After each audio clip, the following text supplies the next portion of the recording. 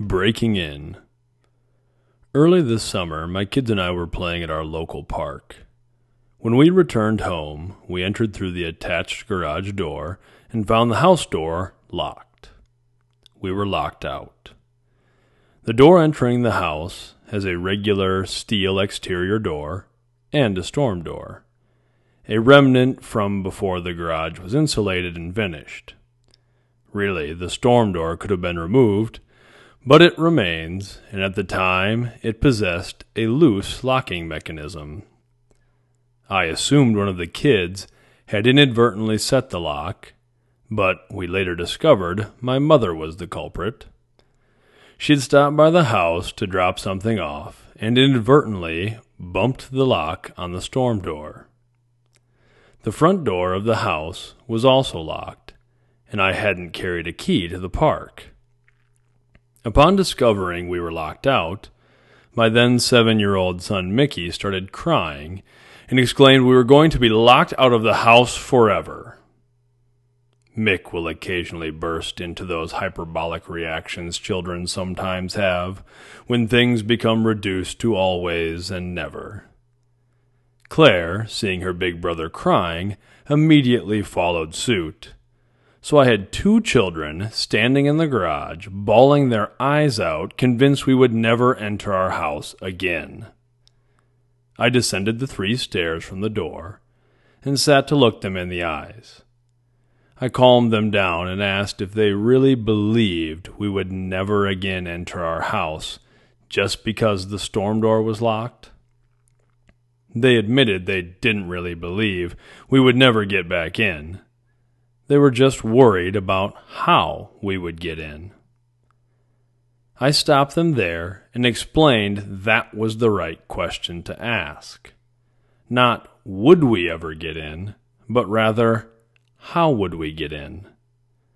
I explained, not in a condescending way, but matter-of-factly, that having an extreme reaction like crying certainly would not get us into our house. Action, I explained, is the only way to solve any problem. So I asked my 6- and 7-year-old children to start brainstorming ways we might break into our own house. All options were on the table. There was no idea too simple or too absurd, no plan too silly or extreme. Before long, Mickey and Claire were laughing as they listed all number of breaking and entering scenarios. Some of their ideas were simple, like picking the lock, a standard go-to for anyone who's ever watched television. Other ideas were a bit more involved and destructive. Most of those plans involved smashing one of our windows. Either way, the children giggled their way through a bevy of possibilities, and I praised them for their wonderful brainstorming. I told them they were all fine ideas, and our next step was to pick which idea to try first. I told them we wanted to start with the simplest idea, the one that would incur the least damage to the house. Although I was pretty certain the front door was locked, and all the windows were latched, I first had the kids run around the front of the house to confirm. After we confirmed our situation, we progressed to the next simplest step. Turns out my lock-picking skills are not up to snuff, so we had to scrap that. But Mickey suggested using a screwdriver like a key to turn the lock. That wasn't a bad idea, considering it was only a storm door lock, so I took a thin flathead screwdriver, pressed it into the lock opening, and began to twist and press to see if the door would pop open. It did not. At that point, the kids were ready to break a window or rip the door off its hinges. Instead, I decided to use the flathead screwdriver and a hammer to pry the push-button lock completely out of the door handle, giving me access to the latch release. We were in. And once we'd gotten in the house, the kids and I talked about our adventure. That's really what it was. The door being locked was a very slight inconvenience turned into a valuable problem-solving experience. The kids had fun coming up with ways to break into the house, and we were only out the lock on a storm door we didn't really need anyway. I discussed all those things with Mickey and Claire. We talked about how the initial emotional response didn't help the situation, how it's okay to be frustrated or worried or scared, but also how it's important to keep our emotions under control, to be able to access situations and come up with viable options for action. We talked about how things are usually more challenging and scary in our minds. We discussed the Stoic philosopher Seneca's assertion that we suffer more in our imagination than in reality. The children agreed the problem wasn't really that big, and it was easily solved. A short time later, the kids and I had another interesting experience. We had gone to a local state park with a kayak. Long story short, we were fiddling around with a small, lighter kayak than we might have typically used, and all three of us wound up in the water. Having not planned on flipping the kayak, I had brought no extra clothes for the kids or myself. We were at the far end of the park, as far from the entrance as possible, and the weather had cooled a bit. Claire was shivering away, so I threw the kayak in the truck and we hopped in.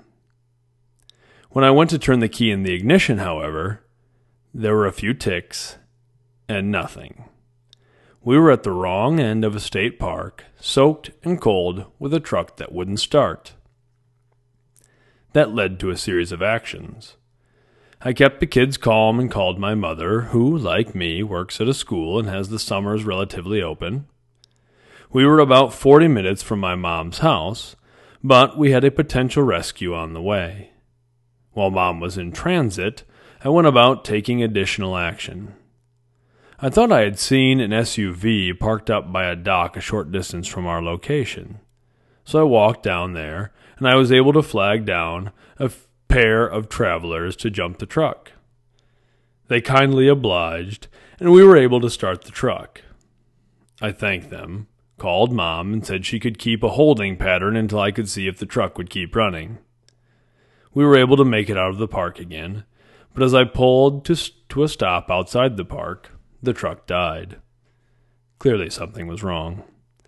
The dash lights and gauges were also affected, so I surmised there was a problem with the battery or the alternator or a fuse or some such piece of electronics.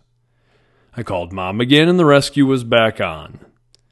Luckily, I had my laptop and a DVD in the truck, so while the kids were initially a bit chilly, they settled in and contently watched Marley and me. That worked out well. I had time to contemplate the next potential step in getting the truck home. The kids were pacified, and I didn't have to watch Marley and me again. Don't get me wrong, it's a nice flick, but I'm only interested in seeing the family dog die so many times. My mother showed up.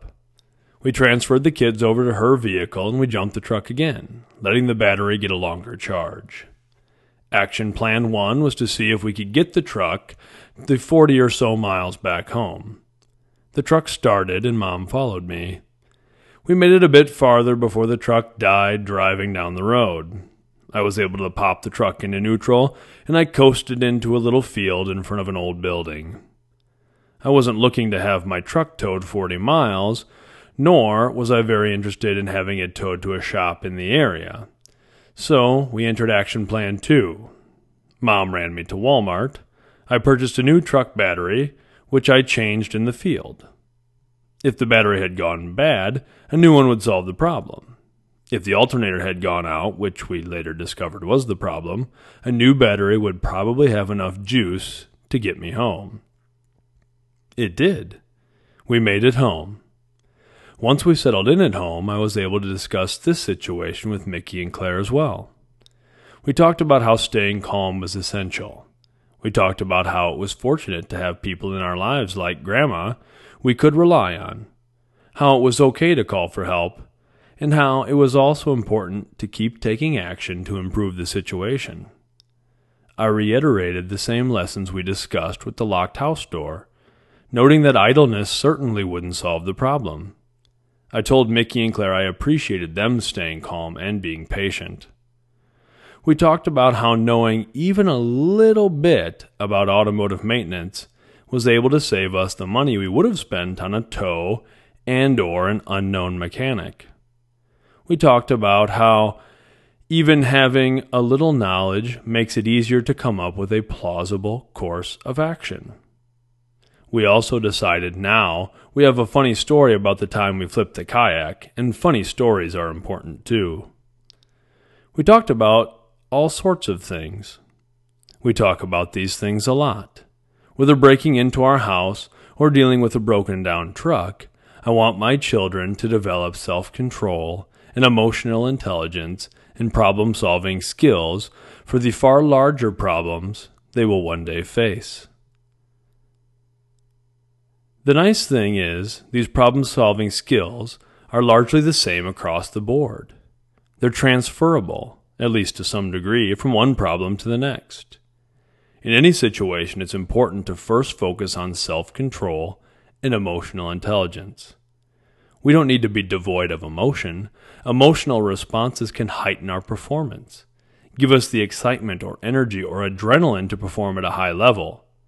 But if we don't have control of our emotions, they escalate to a point that diminishes our performance, making us unable to respond effectively to a challenging situation. We must recognize that our emotions alone will never solve any problem. We fall into the trap of confusing reaction with action, thinking that getting angry or worried or sad about something will change it, believing that complaining might fix a negative situation. This is false.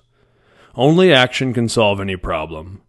An emotional response that initiates positive action is a good thing. But if our emotions prevent us from taking appropriate action, they become a liability.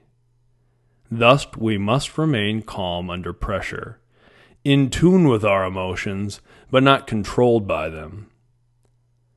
After our emotions are in check, we must begin to brainstorm possible solutions to the problem. In the initial stage of brainstorming, no solution need be ruled out. This type of brainstorming is often called blue sky thinking. The purpose isn't to establish the most plausible course of action. The purpose is to merely turn our focus toward solutions. In some solutions, the brainstorming process must be done quickly. If your house is on fire, you don't have a lot of time to blue sky your exit strategy.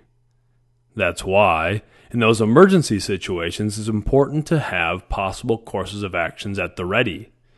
That's why we have emergency drills in school. That's why my children and I periodically review emergency strategies in our house. That's why I discuss self-defense and situational awareness with my children and my students. It's important to think through scenarios before they happen, to practice our brainstorming process. Any process, when regularly practiced, becomes faster, easier, more automatic. By practicing brainstorming for challenges, one can become more efficient, generating practical ideas and disregarding others more quickly. For once the initial brainstorming is complete, a course of action must be selected. It is prudent to start with the simplest form of action. If your car stops running, check to make sure it isn't out of gas. It's simple, but it's a place to start. It's a baby step in the right direction. It's action, and action leads to action. That's really the next step in any problem-solving process, crossing off potential courses of action, starting with the simplest and working up. Often the best way to eliminate options is through trial and error. Try the easiest thing to do. If that doesn't solve the problem, keep working up. If your car dies and the gas gauge looks okay, check the other gauges. Pop the hood. Check for other low fluids or broken belts or anything that looks like it might be out of the ordinary. That's really the way to attack any problem. And I am concerned portions of our society are losing these problem-solving skills. In school, we're largely forced to teach curriculum over problem-solving. There are far too many young people who have been left unguided and ill-supported with no strong model for emotional intelligence, while other young people are sheltered from every hardship and heartache. Both scenarios are crippling. We have more widely available resources than at any other time in history. Yet, the individual ability to most effectively utilize those resources seems to be a growing premium. We get so afraid of taking the wrong action, we take no action at all, and that is fatal. We become overwhelmed by the problem-solving process. We get stuck in the brainstorming phase, second-guessing ourselves, doubting our own potential solutions. We get overwhelmed in the action phase because we're afraid that the attempts won't work. We're afraid of the additional challenges a failed attempt might cause. Better to suffer a known fate, we convince ourselves. All those things, all those reasons we fail to take appropriate action, exist only in our minds. It's the thing that makes us feel as though we'll be locked out. Locked out of our dreams, locked out of the life we want for ourselves and those we love. Locked out forever. But we can break in. We can problem solve and break through those barriers. But like any other skill, we have to practice. Getting locked out, whether literally locked out of the house or figuratively locked out of something we want in life, can be a burden, can be an unwelcome obstacle, or it can be a game, a chance to learn and grow and practice. It all depends on how we decide to frame the challenges in our lives.